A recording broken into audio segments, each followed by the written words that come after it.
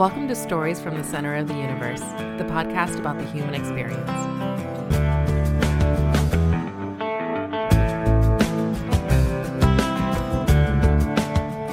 Phil Stinney, welcome to the Center of the Universe. Really appreciate you joining us tonight.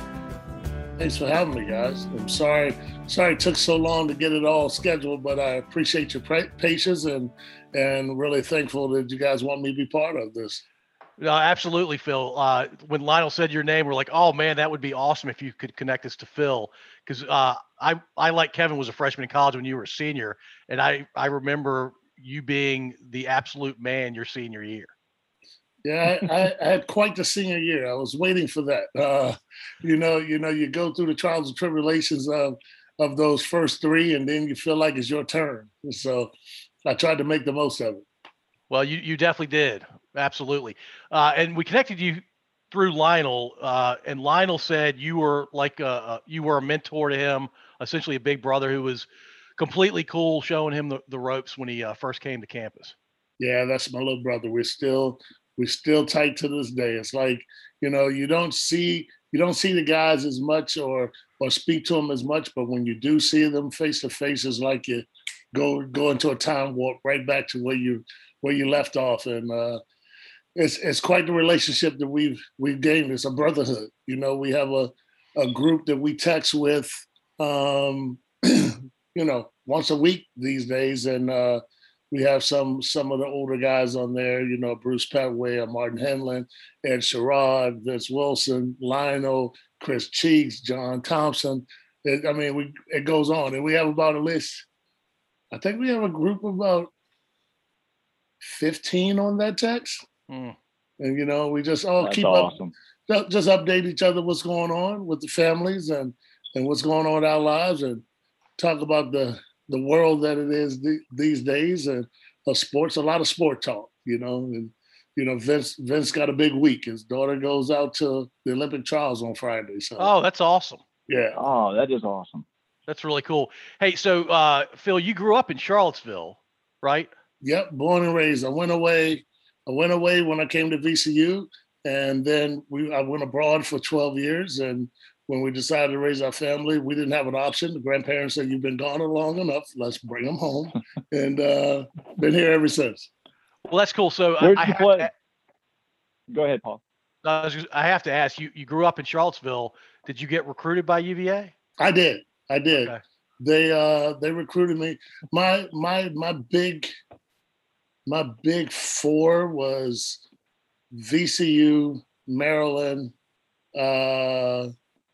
Georgetown, and George Mason. It was a weird list, but it was, it was all about the coaches that built a relationship with me. And I chose VCU because it was close to home, and they had 6 seniors. So I said, if I could, just improve, I will at least get some playing time throughout my career. So, how tall were you in high school? 6'5.5", 6'6". I grew maybe an inch and a half while I was in college. Okay, yeah, because in the video on YouTube, you look like you're 6'8". Yeah. Now I'm in my 50s, so I'm probably back to about 6'5", 6'5.5". I've been over as much. Well, Kevin and I are also in our 50s, and yeah, we know what it's like to go the wrong way. Yeah. So, what was it like? Phil, does that? Go ahead, Kevin. I'm sorry. No, Zoom Paul, delays. go right ahead. No, it's Yeah. Go ahead. So, growing up in Charlottesville, what was that like for you? It's just like anywhere else. You Charlottesville. Well, I'm not gonna say it's like anywhere else. Charlottesville is a place that you can make it what you want, and I'm an only child, but I have a big extended family all over the city. So, when I was growing up, family was big, and everybody stayed as close as they possibly could. We had a lot of family functions on weekends and holidays, so everybody knew who everyone was. And back then it really took a village to raise a kid, and I was lucky that the village set me on the right path, because some of my relatives and friends got strayed off to an area that they couldn't come back from. So I was pretty lucky. It sounds like you had a family that was looking after you. Without that, then I'm guessing you could have very easily gone down a wrong path too. I had a mother that had me when she was 14 years old. I was the only child. Dad wasn't in my life. And as I was growing up, I had 5 uncles and 2 aunts that pretty much everybody lived in the same house as I grew up. So many people thought I was the baby brother, and they actually treated me like the baby brother. So I got a lot of hand-me-downs and a lot of smacks. And so they wanted to make sure that I would do better than them. And that's the way I was raised throughout the house. And as I was growing up, one uncle would leave, one aunt would leave, one uncle would leave. And it just became me and my mom. And, she was, when I say tough lady, she was tough, but it was all love. She was determined to make sure I did better and had more than she did. And, coming from a teenage mom, that's all you could want, that she took the responsibilities to raise me. A lot of teenage moms don't get that option, so she just sacrificed everything for me. And she's always been a big part of your life, it sounds like. Yeah, well, she passed away some years ago, but, even to the day before she passed, she was showing me that tough love. She was with me. We had a dinner. It was an Easter dinner. She passed the day after Easter. But she was showing my kids who was the boss. And she called me over, smacked me upside the head and said, "See, I am the boss. Nobody." And what can I say? You're right. Okay, Mom, you prove your point. Yeah. But it was quite the relationship. She still holds a big part of my heart. Everything I do these days, and much with my parenting and who I am as a man, I think about would I please her. That's what it's all about. And it sounds like she passed away way too young. Yeah, she did. She passed away just a few months after her 51st birthday. Oh my goodness. Yeah. Oh man. And so, she was having some issues, and she didn't really let the family know what was going on. But that Easter dinner was big to her. She had to have that Easter dinner. And my wife and I, we talk about it even to this day. She knew she didn't have much longer. And she died. She was a big smoker, and she raised a kid from 14 up. So she had a rough life. And, I wasn't an easy kid, but I wasn't a bad kid. But the responsibilities of a teenage mom and doing everything she could. She was 15. She had a 15-year-old son. I mean, she was 30 years old. She had a 15-year-old son. You know what I mean? Yeah. Think about that. Yeah, so, I was 30 when I got married. I couldn't imagine having a baby, much less a 15-year-old. Exactly. So she was a trooper, and she taught me a lot. So, Phil, what sports did you play growing up? I imagine basketball must have been your favorite, but did you play everything growing up? I didn't play anything. I didn't start playing basketball until I was right before, I guess, about 13 years old. I was just rode a lot of bike, hanging out with my friends, and trying to be the cool guy. And then I realized I started getting interested in girls, and girls like jocks, so I became a jock. And and then I broke my kneecap the summer before my 9th grade year, and I grew 6 inches. They changed my cast that summer 4 times. I actually got a spanking because my mom thought I was going outside doing stuff I wasn't supposed to. I had a cast on from my ankle to the top of my thigh in the summertime. Wow. Yeah, and I grew 6 inches. I went from like 5'8" to 6'2". So wow. Wait a minute, Phil. You didn't play any other sports besides basketball once you figured out the girls liked jocks? I ran track. Okay. I was a high jumper, and I was a triple jumper, and I ran the 400. All right. Well, we're gonna have to get some stats. Do you remember your stats from those events? I still hold the high jump record in Charlottesville right now. Nice. That's awesome. 6'11". But I weighed like 170 pounds at that point. So believe me, it was a lot easier getting up off the ground. 6'11". You're jumping over Giannis Antetokounmpo. I can't say his name, but the Greek freak. Yeah. I was blessed to have have a little jumping ability in my day. So Was it all natural, or did you work really hard at it, or a combination of the two? nah, it was all natural. I didn't really know how to lift weights or do anything like that until I got to VCU. Yeah. Wow. Wow. That's crazy, man. Crazy. Yeah, That is. So when you were in high school, you were the big man on campus. I wasn't. I wasn't. I was. It was much like college. I had to wait my turn. I had some guys. I actually got cut from ninth grade, and how you could do eighth grade ball and go trial for ninth grade. I got cut from that team because I was trying to be too cool, trying to be a bad guy. And then ninth grade, I got put on JV, and from that point on, for my sophomore year, I was put on varsity, but I didn't become a starter on varsity until my junior year. Okay, right on.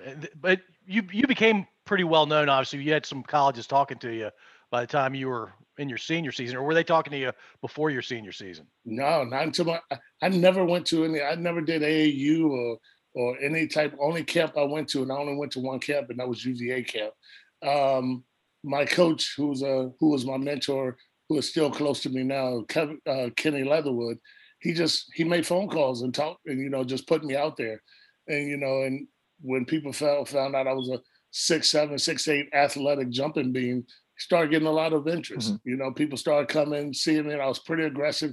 Couldn't shoot, but I could get to the basket at a quick step. Was a good athlete, could guard, 2 or 3 people, and that's what got the buzz back then.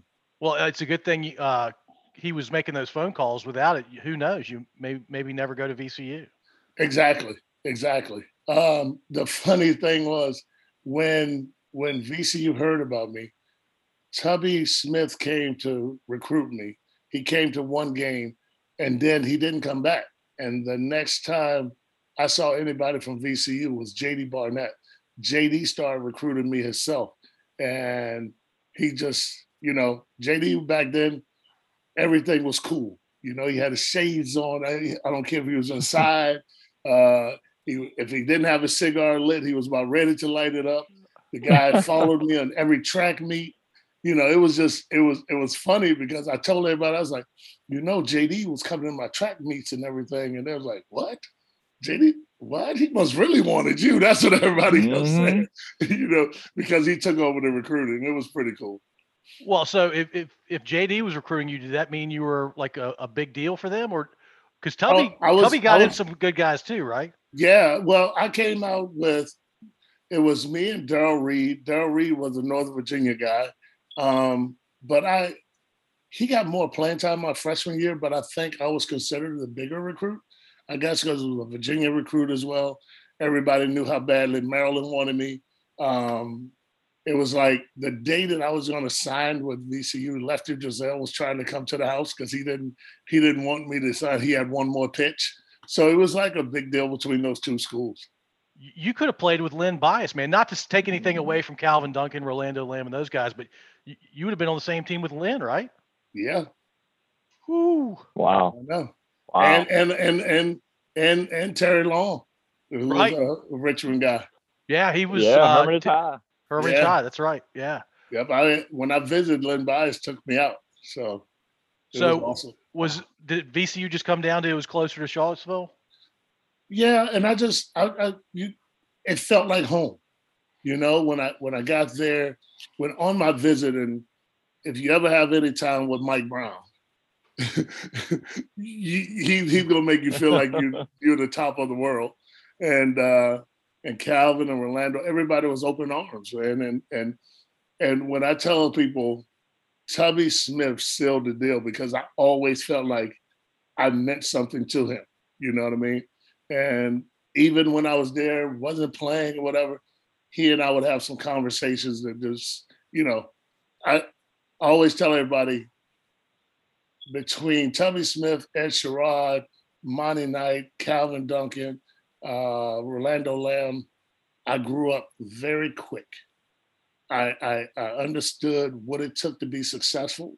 I understood what it took to be a better basketball player and a better man, because of watching those guys, they just set an example for me. So, yeah, that's really cool. I got the vibe from Rolando and Calvin that they came in the same way, and by the time they left VCU, they had grown up quite a bit, and they wanted to make sure that they could return the favor for the and guys coming in. It became that's who we were, the passing of the torch, so when Lionel came, he was the guy. He was going to be the guy to carry the torch, and then he passed it on. It was just, that's just who we were. We were never that big program.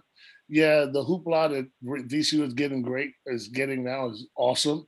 We were always the little, the little ball head kids out in the playground, didn't get a lot of respect, and we had to earn it, which was great even then. But if we had social media back then, we probably could have been a big deal because we did some things as a small school in Richmond. I mean, my freshman year, I think we got ranked number 11 in the country. Oh yeah, you did. And Calvin and Rolando, if it was social media, they would both been first rounders.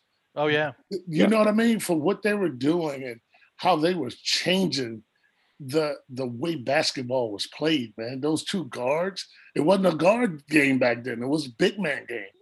They dominated, man. And me watching that, I just wanted that success. So I was like, whatever they did, I'm gonna follow their lead. And so summertime came, I went to work. So well, Phil, it's not just the way they played. Calvin's socks were phenomenal.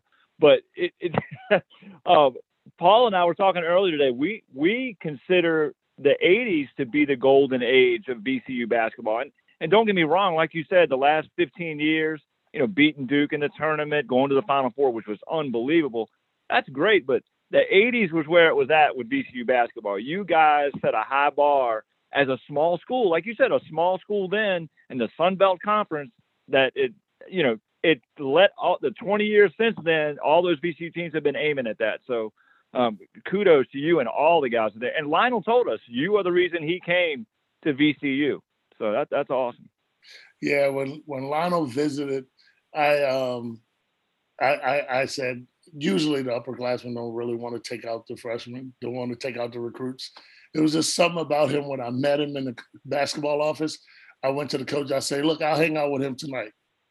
And they were looking like, really? Okay, cool.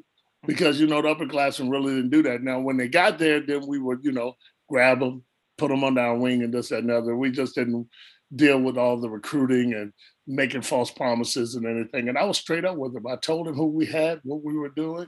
And I told him, if you come in here with this mindset, this is what could happen for you. And I told him that I will always be there to support it and just come in to work hard. And before he left, he's like, man, I'm coming. He said, say no, I am coming. I was like, cool. So you're the reason we got to know Lionel, because Lionel basically lives in Virginia because of you. He reminds me of that a lot. So and I appreciate, like I told him, he's like my little brother. So I appreciate that, and I appreciate the relationship he and I have. So was JD your coach all 4 years? No, JD was my coach my first year, and then Mike Polio came in.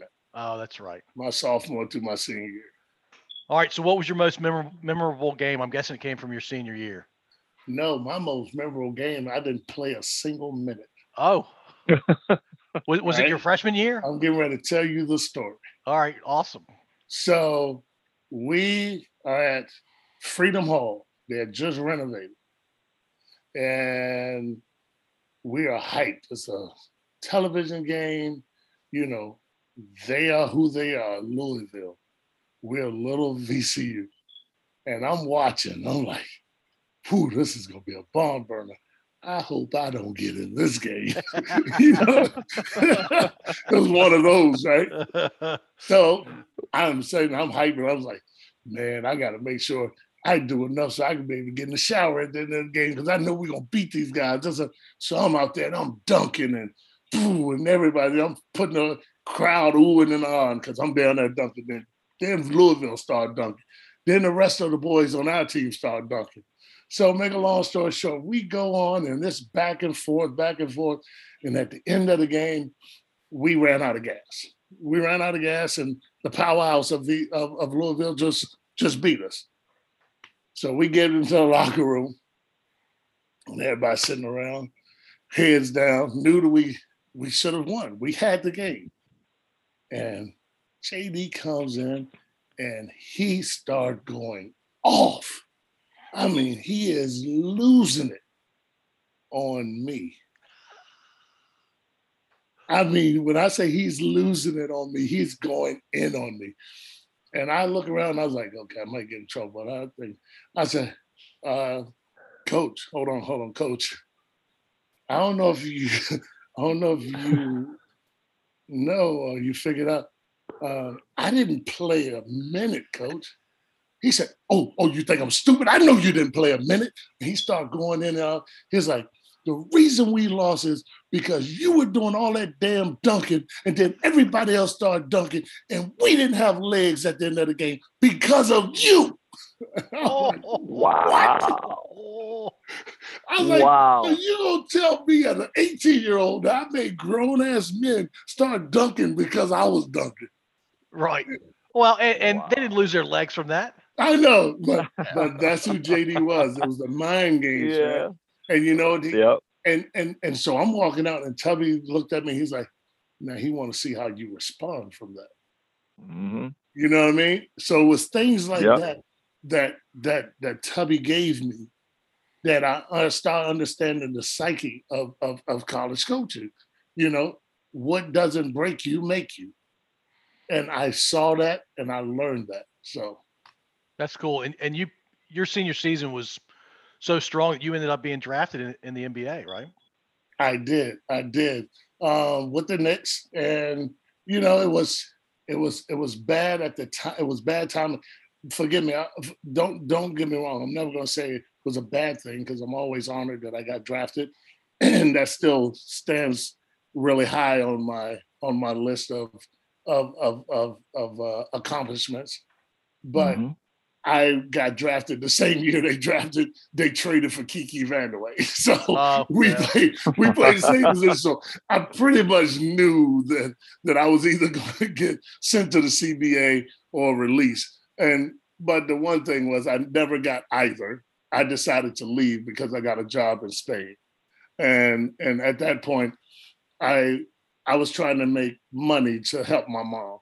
My mom worked her bones, fingers to the bones forever, and every little bit I could give was going to help, and that's why I did it. So. And were you in Spain the entire time you were playing pro ball? Oh man, no. Once I realized that I was going to let Europe be my career, I said, "Here's my plan. I'm going to try to see as many countries as I can.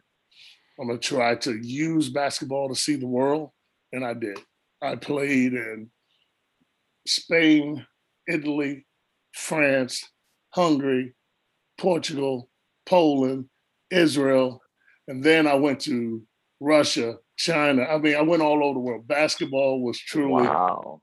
I have a mural in my office at work that a kid drew for me. It's me sitting on a basketball looking over the world. Oh, Because I told him basketball took me all over the world. That's really cool that he did that. Yeah. Yeah, Amazing. that's awesome. So when did you meet your wife? We were high school sweethearts. She dumped me a couple times when I was in college because we were doing that, the athlete thing. But I knew that's who I wanted to be. I knew that's who I wanted to be, the mother of my children. And we just had our 30th anniversary last week. Wow, congratulations. That's Congratulations. Thank you. So hold on, I'm doing some math. Y'all were dating when you first went to Europe, when you first went to Spain? Yep. Okay. And then y'all got married at some point while you were doing the pro thing in Europe. We got married in 92, I think. Yeah, 91, 92. Okay. And so she went all those places with you, or a lot of them. Yeah. Oh, she went everywhere. The only time she didn't come is when I was in training camp. Other than that, she would come over. And when we had our kids, she would come for a half a year and then go back for a half a year because we wanted our kids to do both in school, both places in school. Like one of my sons started school in Spain, the other one started in Israel, the other one went to school in Portugal. So, try to like I said, give them some life experiences that I didn't have. So, how many kids do you have, Phil? We have two boys. Okay. Two boys. Well, Two I know grown one of men them. now. I know one of them because he plays for my Buccaneers. Is Aaron the older of the two or the younger? No, Aaron is the youngest. My oldest is Brian. He's in the medical field, and he's a father of two. Nice. Yeah. Very Yeah. cool. So, which country do you think of most fondly out of all those countries you named? People scratch their head when I say this. Israel. Okay. I thoroughly enjoyed everything about Israel. I love the pace of the country. I love the climate. I love the beaches. I love it was just like, it was like another like southern state of America, because everybody spoke English. It was very much a westernized country, but with the history as well. And you can learn as much as you want about the country, or you could just stay in your Western world. It was whatever you wanted to make out of it. And I was lucky. I was in Haifa, which is one of the bigger cities, and then I was right outside of Tel Aviv. So, Kevin, did you get to play like anybody like the Dirk Nowitzkis of the world that were young playing over Europe that ended up coming over to the NBA? Did you cross paths with anybody like that over there? I played against Petrovic. I played wow. against Tony Kukoc. I played against Dino Radja. I played against Sabonis. Who else? Some older heads. Now, could you tell? Could you tell they were going to be NBA stars when you were playing? I knew Sabonis was going to be special. He was just different. That's the way he just described. He was just different. I wasn't sure about Tony Kukoc. I thought he would just get eaten up because he was so slender. But by the time he got here, he had put on a little size, a little muscle. I thought Dino Radja was going to do it just like he did, come here and make an impact. We didn't see the best of him because of the injuries, but he was special. He would get you on that block, man, and put you in a blender. He was something. He was something. That's awesome. Sabonis was different because he was a giant man, and he was very, very coordinated for a guy his size. He was very athletic. When he tore his Achilles and messed up his knee, so that's when he came big and bulky, and he didn't move as well. But when I played against him, man, he was running, jumping, and dunking, and then Drazen Petrovic was just special, man. He was just, I mean, this dude, when he was on, 50, 60, easily. Yeah. When he was off 30. You know what I mean? He was just special, man. He did get to become an all-star right before he passed. But we didn't get a chance to see his glory years, so. Yeah, he was taken way too early. Way too early. Yeah. What was it like playing in China? Well, I played over there on a exhibition trip, like a Nike trip, and it was different. It was different. Basketball was just getting off the ground at that point. It was fun. You saw that these folks were going to be pretty good at it because they were diligent at it. Then they started making academies where they were doing 8 hours of basketball. And we all said, okay, here it comes. They're coming, so.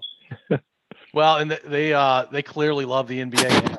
Mike. Yeah. It's one of the NBA's biggest markets. I mean, they're selling a lot of merchandise. Yeah, I imagine China spends more money than America does. Oh, absolutely. Yeah, absolutely. Well, because the population is 3 or 4 times the size of the American population. Yeah, that is. I mean, it's baffling to think about that, isn't it? Oh, it's crazy. We think we're crowded. Yeah, we don't understand. Yeah, we don't know. Yeah. Hey, so what are you doing these days? Well, I'm an administrator and girls basketball coach at St. Anne's Belfield School here in Charlottesville. Been doing that. I decided to do that 18 years ago, 19 years ago, said I'd do it a couple of years, and I've been here ever since. Just fell in love with the school. I've had my boys go through there. They've had some success, and I've helped numerous of kids get that education. And I have a daughter that I adopted through the school. Yeah, that's what I do. It's a small independent schools like that are very tight knit communities and very, very supportive of the others in the community. Oh yeah, I have my family, then I have my step family. Yeah. I still have kids that, like on Father's Day on Sunday, I had maybe 30, 40 of my former students sending me texts saying Happy Father's Day. I mean, it's just, and it goes from last year to 20 years ago. I mean, that's just the connection that school gets, because it's a small knit school and you get to know each student very personable. So yeah, right on. I have to ask you, Phil, and I know you probably get this question a fair amount. What was it like watching your son play in the Super Bowl and then win the Super Bowl? Okay. Much like you two, we're a Super Bowl Sunday family. When it comes on, I assume that you guys are, because most of America, that's your day of celebration, right? And you've been doing it ever since you were a little kid, right? And so we were sitting there thinking,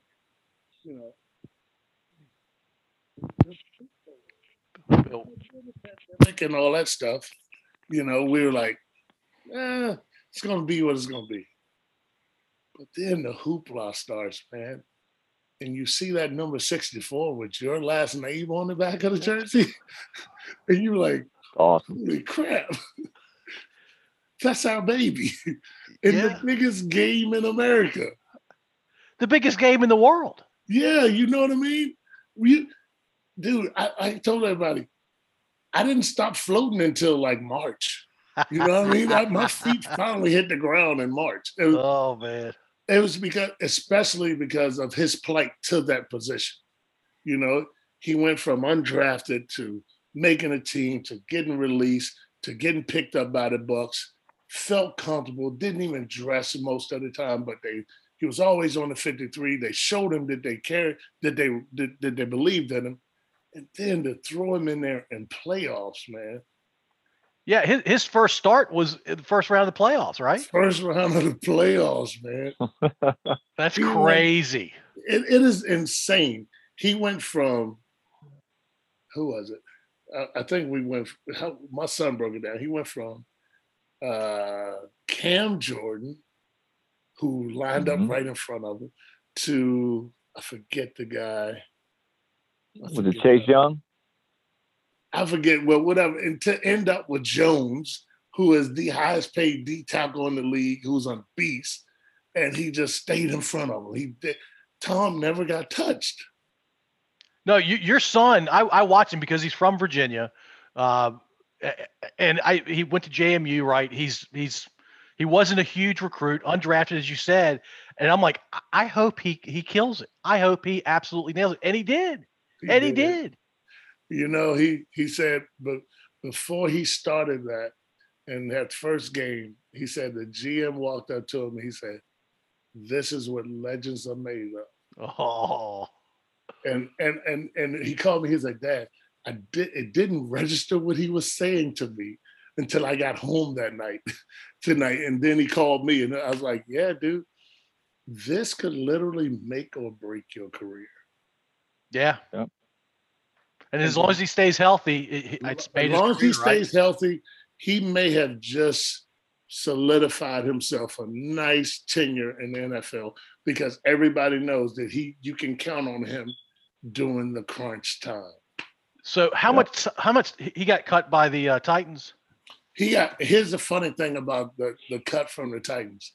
When they released him on Friday, they had every intentions of re-signing him on Monday, because a wide receiver went down and they thought that they could waive him and pick up one of the wide receivers on the practice squad, because they were thinking if they put him on the practice squad, anybody could grab him.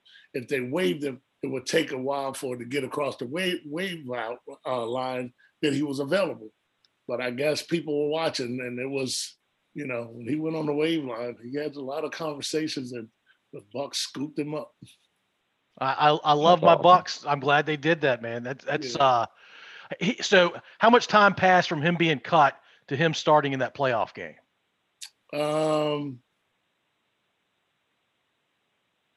Less than a year, maybe. Yeah. Yeah. Wow. Yeah. Can you imagine? You went from being completely, because he had never been cut from anything in his life, Nope. right? Nope. The first time he's cut is from a pro football team, and Yep. then less than a year later from being cut, he's blocking for 7-time Super Bowl champion Tom He is Brady, literally blocking for the GOAT. like the undisputed Wow. GOAT. The Yeah, undisputed. He helped. He actually blocked to solidify his status as being the greatest of all time, because no one will ever get 7. Yeah. Mm-mm. Not a quarterback. Nope. Mm-mm. Crazy. It does Aaron. I imagine Aaron's really tight with his teammates at this point. The one thing that I have found out about the NFL, your position line becomes really tight because you count on one another. So like the offensive line, when he was at the Titans, they were a close-knit group. And he's still tight. I mean, he's been in those guys' weddings. They're still tight. They go on vacations together. And same with the Bucs. I mean, they're all offensive linemen because they don't get much notoriety. The only time you hear their name is when they're doing something bad. So they're their brother's keepers. They really are. Yeah, that's cool. And as a dad, that probably makes you feel great. Oh yeah, I've met some really, really cool guys that have really helped my son become the pro that he is. Is Aaron living back in Charlottesville now, or is he down in Tampa? No, he lives in Tampa. And actually, I think that's probably why Tampa knew about him, because he trains in Tampa. And he was training with some of the Bucs guys. And he was going to make that his home anyway, because he loved it. Well, as long as he was playing, he was going to make that his summer home because he loved training down there. He has a facility that he believes in, and those guys believe in him, and they've really helped him with his strength and abilities and all that good stuff. So he's going to compete for the right guard position, because the starting right guard at the beginning of the season is still on the roster, I think. Yeah, right? yeah, Kappa's good. I mean, the thing about Aaron is he's a quick study, and that's been his gift so far.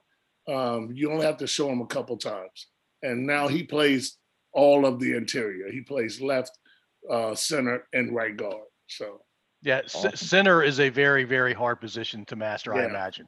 And that's why they like him so much. He's getting pretty comfortable being there. So at the center spot. So we'll see what happens. Phil, I love it. We spent a ton of time talking about Aaron because he's got a really amazing story. Tell us a little bit more about your other son. Well, Brian played football at William & Mary. He was a defensive end. He had a good career, nothing stellar, but he broke his foot and he had tore his meniscus. So, he was always my guy that I thought was going to be in NFL because he had all the abilities, quick feet, long arms, about 6'4", weighed about 250, could move. But he just, he said something right before his senior year. He had tore his meniscus. He said, "I'm going to get back so I can play my senior year." He said, "But Dad, I don't think I want to pursue it." I was like, "Why?" He said, "Because I want to be able to run around with my kids." So he knew if he had kept going with the injuries that he had, they were only going to get worse, because he's not like his brother. That spot was an athletic spot where you had to, not saying Aaron's in the athletic spot, because you got to be able to hold that force and move your feet side to side, backwards and forwards. But that, coming out of the dirt, using those turns, bending those limbs certain ways for a defensive end. Yeah, that's tough on your body. What's he doing? You said he's in the medical field. What's he doing? Yes, he's a medical device rep. Okay, nice. Very cool. Yeah. It sounds like you raised two awesome sons, and sounds like they're both doing well these days. I wish nothing but the best for both of your boys and you and your wife. but I'm a little biased. I really hope Aaron kills it this coming season. I appreciate it, and I appreciate you guys having me on. And I thank you for giving me the credit for my boys, but I've been gone. I was gone a lot, so my wife was doing that single parent thing for half of a year, and she did a yeoman's job, man. And she doesn't. The boys give her a lot of credit. They are mama's boys, and and I get that, and I appreciate it because I was a mama's boy. So. Yeah, I was gonna say you're a mama's boy. I know I'm a mama's boy, and I'm pretty sure Kevin is too. Yes, sir. Hey, Phil, do you mind sticking on for a couple minutes? Yeah. Stop recording. It's awesome having you, man. I really appreciate you being on. Thank you for listening. If you enjoyed this episode, please subscribe to wherever you listen to podcasts. We'd also really appreciate if you'd rate and review us. You can find us at scodupodcast.com.